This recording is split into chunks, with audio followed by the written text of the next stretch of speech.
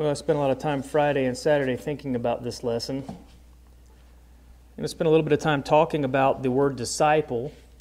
Now, if you go back, obviously it is a word that is used quite a bit during Jesus' ministry by Jesus himself. And then as you continue to look on throughout the New Testament, you then find the word disciple being used as a synonym for those who were Christians. And so, because the words are synonyms, you cannot be a Christian without being a disciple, nor could you be a disciple without being a Christian. But I think for us to get a little bit of an understanding about the idea of discipleship, we need to really go back and we need to start to put things in context. You go back and you begin to think about Jesus, and when Jesus actually said to go make disciples, Jesus was a Jew speaking to other Jews. Now, the term disciple had very specific meanings, and his Jewish listeners would have understood exactly what it was that he was trying to get across to them. Since that time, those words have been translated from the Greek into Latin and even into our own independent languages. And I think oftentimes many lose the idea of the concept of being a disciple simply due to the fact that we don't use the word the same way that they used to use it. We look at it through our 21st century glasses. And so we need to go back really and try to get an understanding. We need to get away from the idea that we have of a disciple and go back and to begin to look at what the Jews understood and what the Scriptures say about being a disciple. And again, many people claim to be Christians, but I'd have to wonder how many would claim to be disciples. What did Jesus mean by the term, and what did the Jews understand about it? Well, during Jesus' time period, you had many Jews who were looking for ways to please and be honoring to God. And so they needed some type of tutoring or mentoring. And so they would go to the teachers of the day, that would be the rabbis, and they were the ones who had interpreted God's Word during the times of Jesus. Matter of fact, there are tons of written books from rabbis. And so if you were looking to gain greater insight and understanding, what you would do is you would go to this rabbi and you would ask if you could be a disciple. Now, if he agreed to the would-be disciple's request and he allowed him to become a disciple, that disciple would agree to totally submit to the rabbi's authority in all areas of his life pertaining to the Scriptures. Part of this process, though, was not just following this rabbi around or spending time with him. It was spent by the student, the disciple, asking his rabbi questions. And then in turn, as he spent time with the rabbi would watch what he was doing and he would listen to his words and see his actions, and then he would pose questions back. And so as you begin to think about the concept of a disciple, and you think about it in the context of the Jews, it wasn't really the problem with understanding the Scriptures. You have to remember, for the most part, they had memorized the majority, if not all, of their Hebrew Scriptures in preparation for their bar mitzvahs at age 13. They knew the Scriptures. The problem was they struggled with application. And so the issue wasn't really what God's Word said, rather, what did it mean and how was it to be applied to my life? And I think the same issue is today. You can find people who can both quote a passage but look at it and have totally different understandings. And so again, it wasn't not understanding or knowing the Word, it was knowing how to apply it. Now, as you look at this contemporary, or as you look at their process of being a disciple as compared to our contemporary style today, we have very formalized systems of education. That's not what took place when you were following around a rabbi. There wasn't a set curriculum or any type of an agenda. It took a number of years as you would follow them, and then a continual process of asking questions, having dialogue, discussing passages and what they mean, how to apply those. Part of this idea, though, of following this rabbi around as his disciple meant that you accepted 100% his teachings. And so if you were to say that you were a disciple, for example, of Gamaliel or a different rabbi, was in essence saying you agreed 100% with their doctrine and you were also living according to it. Now let's put it into context as we talk about Jesus and him using the term disciple. Jesus just wasn't another rabbi. Jesus was our Messiah, our Lord and Savior. He was our Redeemer. Jesus talks a lot about the word disciple, and we're going to begin to look at him. But Jesus, in his discussions, talks about there would be those who would follow after him, and they would be faithful disciples. He doesn't use the word here. But then he also says that there would be some that would not be. Listen to Matthew 7, 21 through 22. Jesus says, "Not everyone that saith unto me, Lord, Lord, shall enter into the kingdom of heaven, but he that doeth the will of my Father which is in heaven." Let me pause. That's the faithful disciple. That's the one who says, yep, this is the rabbi I'm following. This is the rabbi whose understanding of Scripture I totally agree with, and that's what I abide by. Now he says there's a different party, though. Verse 22, "Many will say to me in that day, Lord, Lord, have we not prophesied in thy name? And in thy name have cast out demons? And in thy name have done many wonderful works?" What are they saying? We're also disciples. And in the very next verse, 23, he tells them to depart from me, ye that work iniquity. Again, Jesus starts off very early in his ministry. Here we have during the Sermon on the Mount where he says there's going to be some that claim to be disciples and they're faithful. There'll be others that claim to be disciples and they will not be. Now James gives us a little more understanding, and again, he doesn't use the word disciple here either. But James gives us some understanding, as I've already told you, the word disciple is a synonym for Christians. James does give us an understanding of this process in James 1:25. He says, "But whoso looketh into the perfect law of liberty," that's our inspired Scriptures, "and continueth therein, he being not a forgetful hearer, but a doer of the work, this man shall be blessed in his deed." What's James telling us? Jesus has already made it clear that there would be those that would be faithful disciples. He says there will be some that will not be. And James really discusses the same matter here, talking about how are we a faithful disciple as opposed to one who is not. And he makes it very clear here that this is a very continuous process that starts at the beginning of obeying the gospel, and it must stay in play all the way until your last breath. And so this idea of discipleship, it starts whenever one becomes a Christian, but it never ends. Again, let's begin to break down what a disciple truly is, remembering that a Christian is a disciple, and a disciple is a Christian. Let's look at what Jesus says here. First of all, we're going to learn that discipleship is observable. I think we were talking about that this morning in our Bible study. When you are truly a disciple of Jesus, people will know.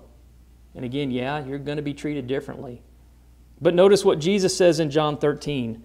He says, "A new commandment I give unto you, that ye love one another. As I have loved you, that you also love one another. And by this shall all men know that ye are my disciples, if ye have love one to another." As Christians, we are to have love for everybody. And I don't inherently have an issue with any group, nation, or type of person. I struggle with certain people's beliefs, but we're going to deal with that no matter who it is that we're dealing with who's not a Christian. And no matter who it is and no matter what they do, as a disciple, I'm to emulate the love of Christ with the goal being to convert them from either being nothing or being something else into becoming a Christian. That's the disciple's goal. Jesus says when you do this, they're going to know that you're my disciple. Notice what he says in John 15:8. "Herein is my Father glorified, that ye bear much fruit, so shall ye be my disciples." Now, I'm not going to go back and spend time talking about Matthew chapter 5 and the Sermon on the Mount, but Jesus spends a great deal of time talking about letting your light shine. Now, again, I think that goes back to what we were discussing this morning. As disciples of Jesus, true disciples of Jesus, people are going to see the difference in our speech, in our etiquette, and how that we deal with people, certainly within our doctrinal system of belief, which is what gives us our worldview. The disciple should have a worldview, and our worldview is 100% based on the Scriptures. And again, we actually looked at this passage this morning in Bible study. Notice what he says in Luke 6:40. And we actually were looking at the version of Matthew. But here he says in Luke 6:40, the disciple is not above his master, but everyone that is perfect shall be as his master. This, in a nutshell, is the first century understanding of the relationship between the rabbi and his disciple. What he's trying to get us to understand is I'm not truly a disciple unless I'm emulating the rabbi. The one that I have said is the one I would follow. The one that I agree with his understanding and proclamation of Scripture. It's the agreement that we made when we obeyed the gospel. And it's not changed by culture. It's not changed by self-will. And we'll talk about that. It is an agreement that came into place when I believed that Jesus was the Messiah and I obeyed the gospel and decided to become a Christian, a disciple. It's not some type of a fad movement. I know those have occurred over the years. Again, as James gives us the idea, it is a process that starts and it will continue our entire life. And he describes it this way in Galatians 2:20. And tell me if this doesn't sound like somebody who's telling everyone he knows that he is a disciple. Galatians 2:20, Paul writes, I am crucified with Christ. Nevertheless I live, yet not I, but Christ liveth in me. Let me pause again. How? How does that happen? As the one who has said, this is the rabbi I'm going to follow, this is the one that I will emulate, you continue to see those teachings being emulated throughout his life. And he says, but Christ liveth in me. And the life which I now live in the flesh, I live by the faith of the Son of God, who loved me and gave himself for me. Discipleship is clearly observable to the world around us. It is seen that we're not like the world around us. It should be seen that we are trying to emulate our Lord and Savior. As the process of discipleship comes into play, really, there has to be a counting of the cost. And what I mean by that is it really should take place before one ever becomes a Christian. But there has to be a time at which you count the cost. Let's go on over to Luke chapter 14. I'm going to start in verse 27. Jesus says, and whosoever doth not bear his cross and come after me cannot be my disciple. For which of you intending to build a tower sitteth not down first and counteth the cost, whether he have sufficient to finish it? Lest happily after he hath laid the foundation and is not able to finish it, all that behold it began to mock him. We could go back and spend some time talking about the parable of the sower. There is the seed by the wayside, and we get the same understanding here that there needs to be a counting of the cost before one ever becomes a Christian, but that counting continues as one is a Christian. It's a well thought out decision prior to obeying the gospel, and it needs to be a well thought out decision as we remain faithful to the gospel. Again, the idea is that as disciples of Christ, we fill ourselves with Christ, and that means a number of things, one of which means we will deny our wants and desires. Let's go back and look at Matthew 16. I want you to notice what he tells his disciples here. Matthew 16, starting in verse 24. Then said Jesus unto his disciples, if any man will come after me, let him deny himself and take up his cross and follow me. For whosoever will save his life shall lose it, and whosoever will lose his life for my sake shall find it. For what is a man profited if he shall gain the whole world and lose his own soul? Or what shall a man give in exchange for his soul? We live in a culture today that really seeks a number of things more than it seeks spiritual salvation. And I think if you read Jesus' words here and you just ponder on it, what is Jesus saying? He's really saying, what is the point? What is the end result? Again, notice Mark 8:34. And when he had called the people unto him with his disciples also, he said unto them, whosoever will come after me, let him deny himself and take up his cross and follow me. Now I'm going to go back and mention a Greek word here. The word is arneomai. It is the word there that we have translated in the phrase, the King James, in the phrase there where it says to deny himself. And the word there says refuse to follow. That's what the word means. So here's the logical question. When you talk about denying, and in the original language it says to refuse to follow. Here's the question. Who do I refuse to follow? Well, the answer there was myself. This isn't easy to grasp probably for the world, but for us as Christians, I think we understand it. And here's what he's saying. Stop being independent in a number of areas of your life. And the reason is because if you continue to be independent, you're never going to be fulfilled, and that's because you will constantly have unmet desires. And it will be a constant disappointment because your desires will never stop. In essence, what he's telling us is we're going to be much like the prodigal son who thought independence was the perfect life because he wouldn't deny himself. He wouldn't quit following himself. If we want to be faithful, we have to submit ourselves wholly to God. And so, God knows what we need better than we do. I want you to notice over here in Galatians 5:22, God demands self-control, which is self-denial. And over in 2 Peter 1:6, we're actually told that we need to add temperance or self-control to our godly characteristics. But Paul says this to the Galatians in Galatians 5:22. He says, "But the fruit of the Spirit is love, joy, peace, long-suffering, gentleness, goodness, faith, meekness, temperance." There's that word there, self-control. "Against such there is no law."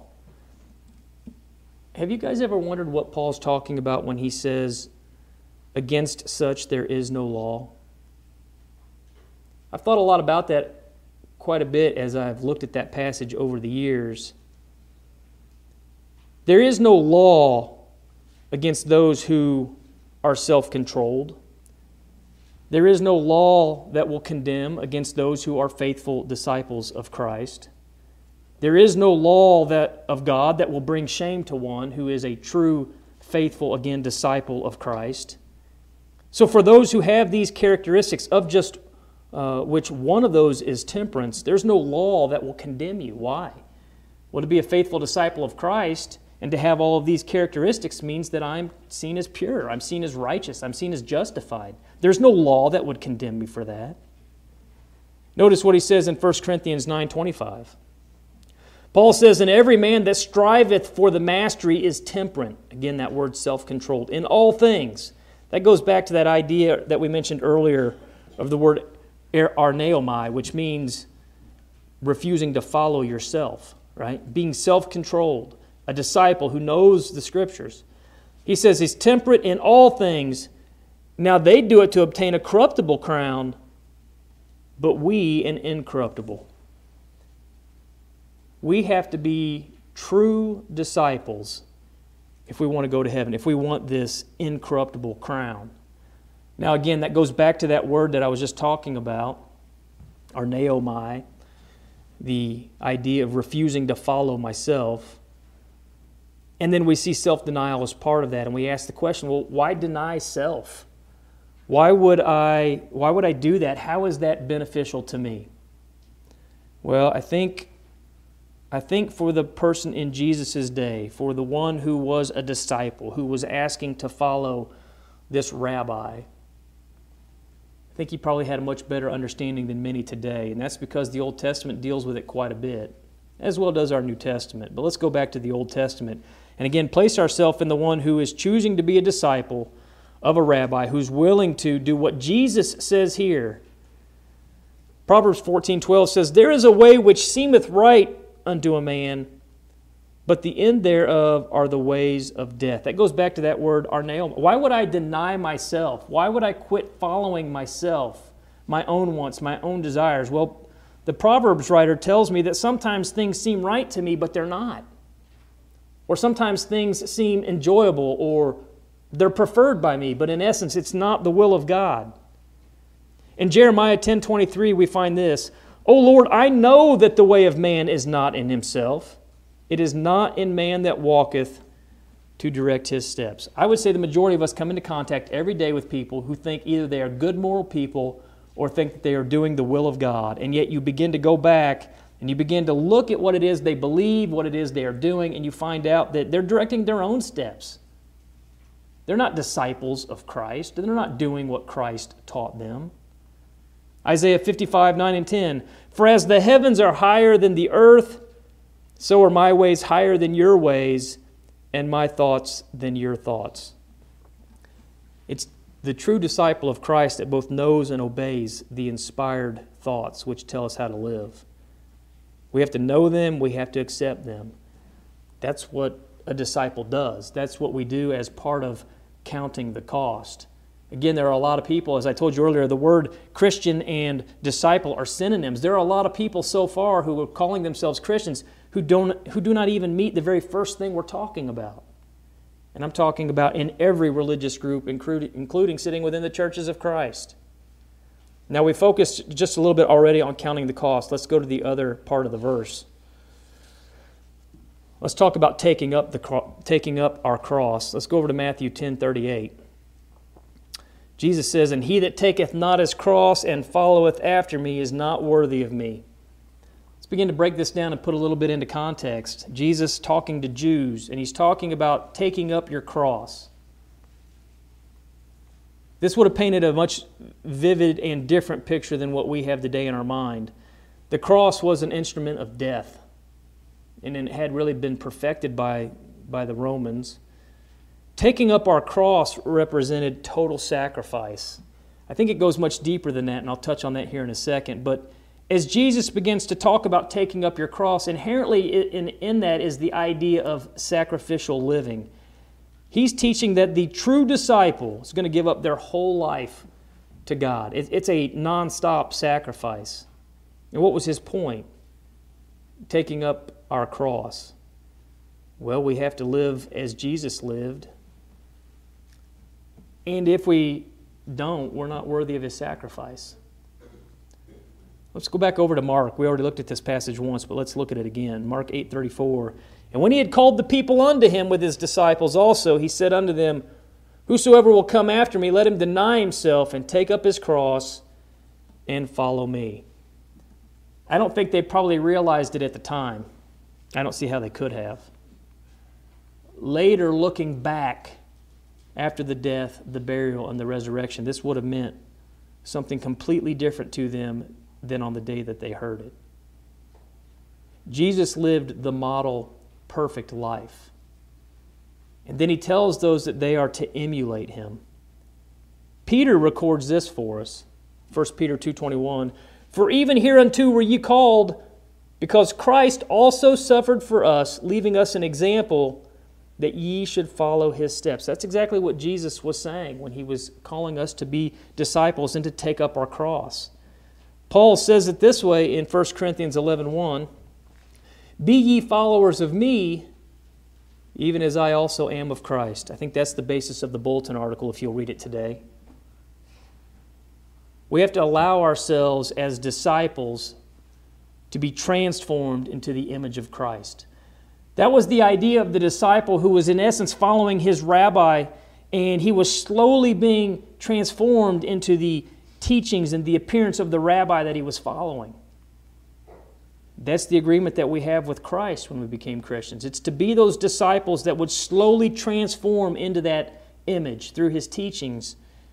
In Romans 12:1 and 2, Paul writes this, "I beseech you therefore, brethren, by the mercies of God, that ye present your bodies a living sacrifice." Again, this goes back to when Jesus was talking about taking up our cross. "Holy, acceptable unto God, which is your reasonable service." Let me pause for just a second. It's our reasonable service. Remember when I said that counting the cost needs to take place before you ever become a Christian? They need to have an understanding that this sacrificial way that we live, it's all part of our reasonable service. I think a lot of people have been taught the gospel and never had to give the foresight or the thought into what is their reasonable service once they make this agreement to be a Christian or to be a disciple. And guys, to be honest with you, that's why so many don't stay the course. They've been taught a watered-down, cheap gospel, never fully understanding what it means to be a disciple. He goes on, and be not conformed to this world. This is part of our being a disciple. But be ye transformed by the renewing of your mind, that ye may prove what is that good and acceptable and perfect will of God. In essence, very, very simply put there, we have the full understanding of what it is to be a disciple, what it's going to cost us. We'll break it down a little bit more here in a second. Paul says this in Romans 8:29, for whom he did foreknow, he also did predestinate. Now, I'm not going to spend any time on this passage going in and explaining it, but just to give you a real brief explanation for somebody who's watching this, they talk about the idea of predestination and God chose certain people to become a Christian and certain people to be lost. That's completely false. To be predestinated simply means that God knows who will and who will not, through their own free will, obey the gospel. God's not picking certain people to be saved and certain people to be lost, but He certainly knows who will obey the gospel and who will be faithful. Okay, let me continue on. For whom He did foreknow, He also did predestinate to be conformed to the image of His Son. If we go back and think about that for just a second, that's what a disciple's doing, right?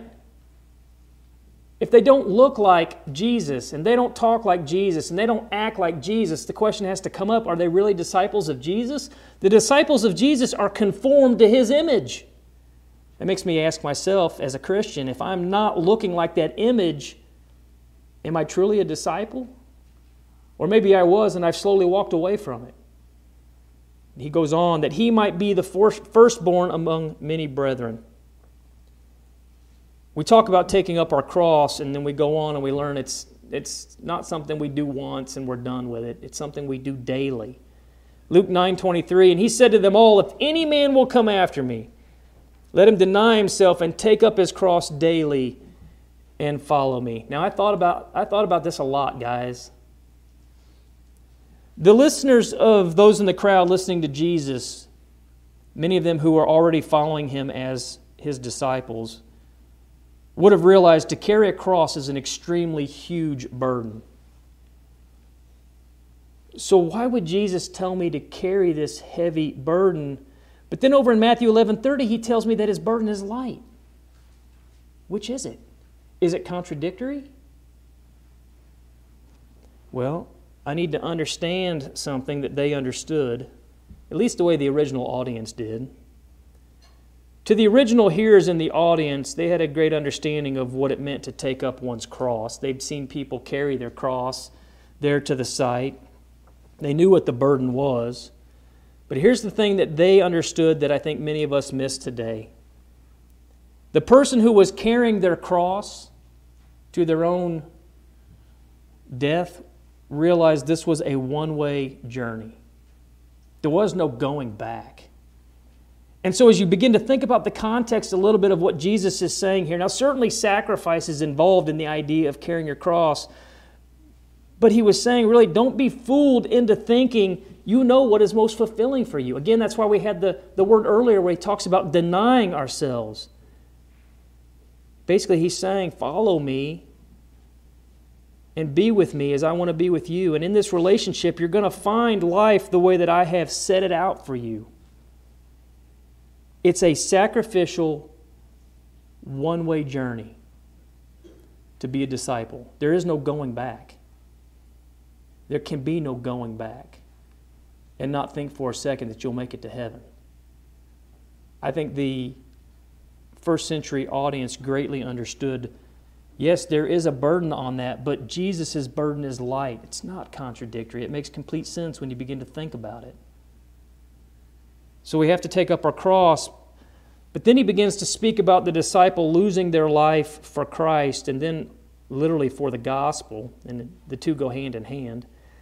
Jesus in Matthew 10:39 says, He that findeth his life shall lose it, and he that loseth his life for my sake shall find it. Now similarly over in Mark 8:35 it says this, For whosoever will save his life shall lose it, but whosoever shall lose his life for my sake and the gospel's, the same shall save it. If somebody holds their life so dear that they just want to please themselves, remember we had the Greek word we were focusing on where we were told to deny ourselves. If a person holds their life so dear that they want to please themselves. Jesus says he's going to lose his life eternally. And that's because he's not going to do the will of God. He's going to do what he wants to do. He's not going to deny his own desires, the desires of the world, which oftentimes will oppose the will of God. And we know, as we begin to break this down, that's the complete opposite of what a disciple is supposed to do. Now, Paul spends quite a bit of time describing those who would rather live for themselves than they would to live for God.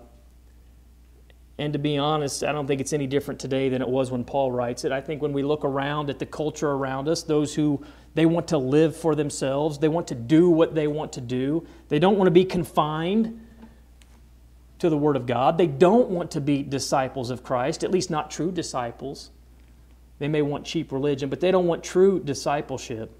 And Paul describes those types of people. And as I read this, again, I'm going to go over to Romans 1:28. Tell me if this doesn't sound like the world around us. Many of them claiming to be disciples of Christ.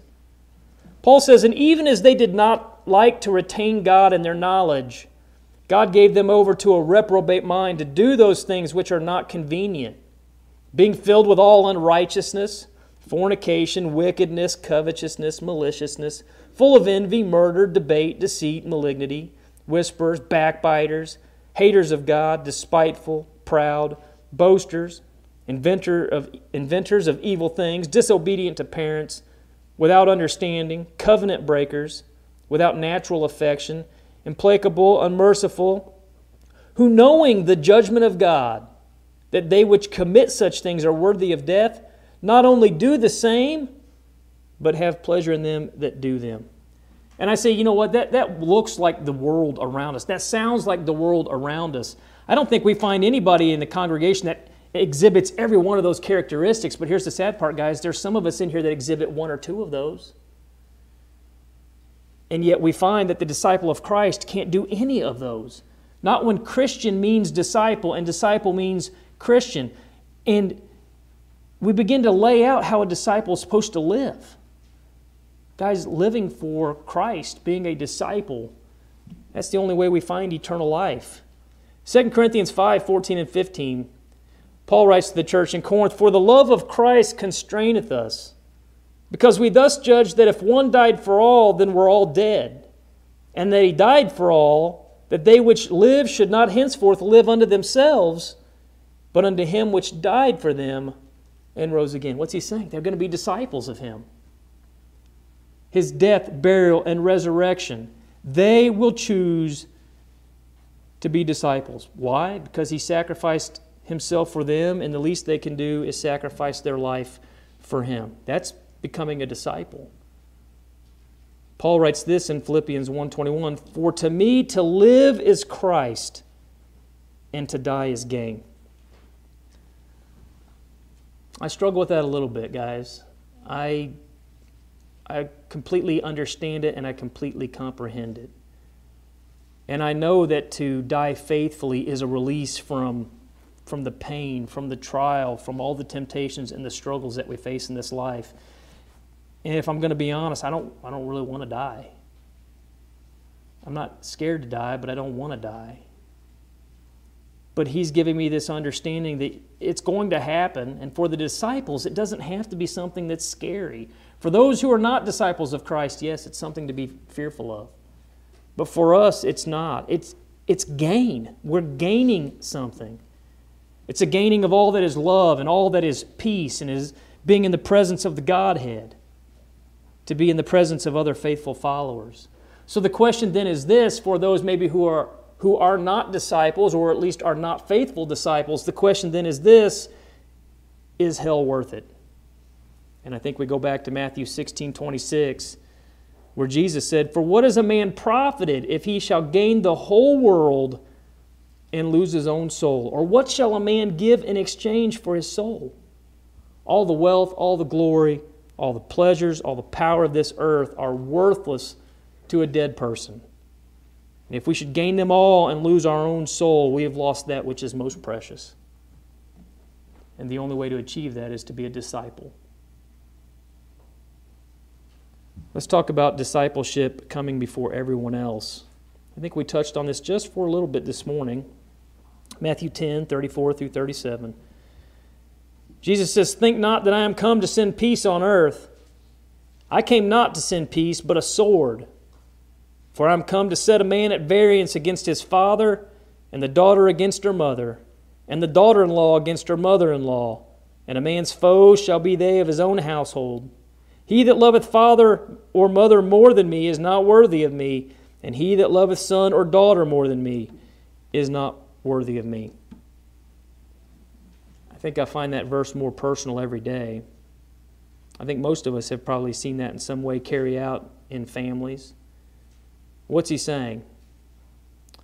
A disciple is to love the Godhead more than anything and more than anyone. And you may say, why do you say the Godhead? The entire Godhead had a portion to play in man's salvation. We've talked about the distinct members of the Godhead, one not being any greater than the other, all being equal there. But we are to love the Godhead more than anything, more than anybody. God has always wanted faithful disciples, faithful followers, whether it was under the patriarchs or whether it was under the law of Judaism or even today as Christians. Listen to Matthew 19, 29 and 30. "And everyone that hath forsaken houses, or brethren, or sisters, or father, or mother, or wife, or children, or lands, for my name's sake, shall receive 100-fold, and shall inherit everlasting life. But many that are first shall be last, and the last shall be first." I think to many people that sounds like double talk. It doesn't seem to make sense to them. As a disciple, as followers of Christ, I think at many times in our life it does not seem like this world is fair. And to be honest, it's not, especially for a faithful disciple. But here's the thing, there will be a reckoning at the judgment, and many who rejected Jesus will be rejected by Jesus. However, those true disciples, they will not. They will be first. And so as a disciple, we have to seek God above all else.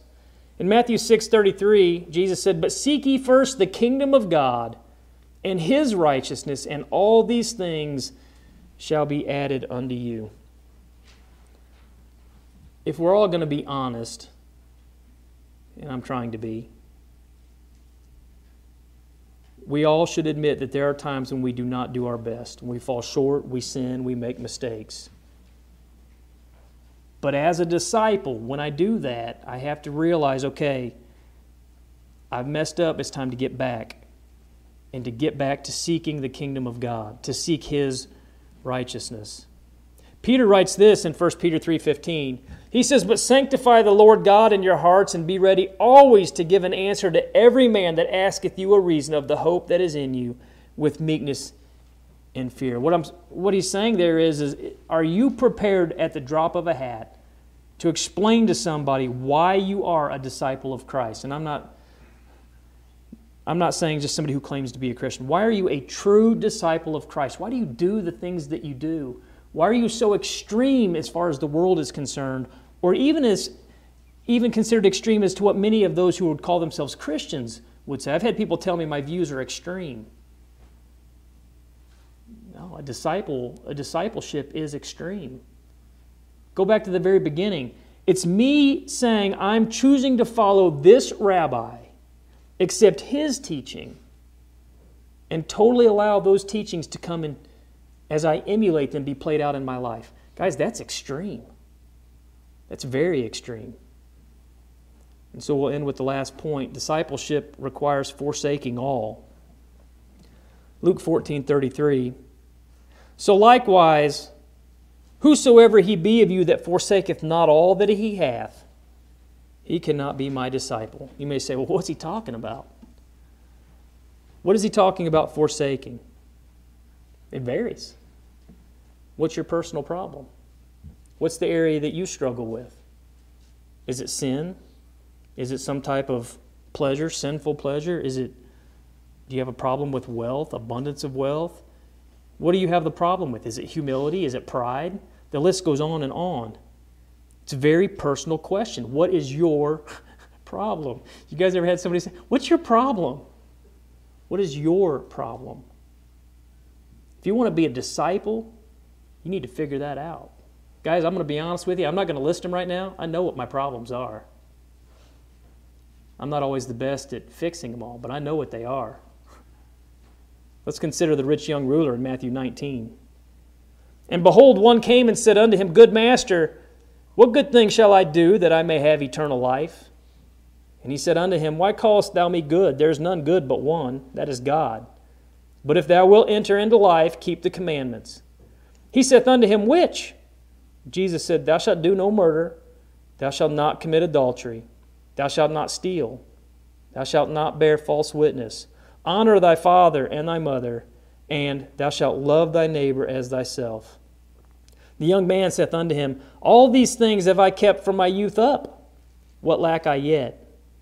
Jesus said unto him, If thou wilt be perfect, go and sell that thou hast, and give to the poor, and thou shalt have treasure in heaven. And then he says this, And come follow me. Let me pause for a second before I get the last verse. The rabbi asking him to become the disciple. Sometimes it's the disciple asking the rabbi. Here's the rabbi asking him to come be a disciple. And he says, this is all you got to do. Verse 22, But when the young man heard that saying, he went away sorrowful, for he had great possessions. It may not be money for you. It may be pride. It may be humility. It may be any number of issues. For him, it was money. I would boil it down this way, guys. You know what he was looking for? Same thing people are looking for today, cheap religion. Wanting to say you're a disciple, but not really wanting to be a true disciple. Not willing to count the cost. Not willing to submit to the authority of the rabbi. The true disciple counts all things as loss. Philippians 3, 7 through 8. Paul writes, But what things were gain to me, those I counted loss for Christ. Let me pause for a second. You may say, well, what is that? What did Paul give up? Come on. Look, he became an apostle. That's a big deal. Paul, the masters of the day, the master's degree of the day, the elect as far as being taught at the feet of Gamaliel, an up-and-comer within the Pharisees. You're talking prestige, you're talking wealth, you're talking money. He was somebody. And he says, I gave all of that up. I counted it loss for Christ. And people say, well, he became an apostle. Yep, he was persecuted, he was chased. It was a nonstop problem for Paul, right? I gave all that up to become a disciple. I counted it all for loss. It wasn't worth anything to me. Verse 8, Yea, doubtless, and I count all things but loss for the excellency of the knowledge of Christ Jesus my Lord, for whom I have suffered the loss of all things, and do count them but dung, that I may win Christ. What would you give up to become a true disciple? Would you give up your jobs? Would you give up money? Would you give up your house? To take it on a more personal level, as Jesus said, would you give up a marriage? Would you give up children? What would you give up? A lot of people would not be willing to give up any of that.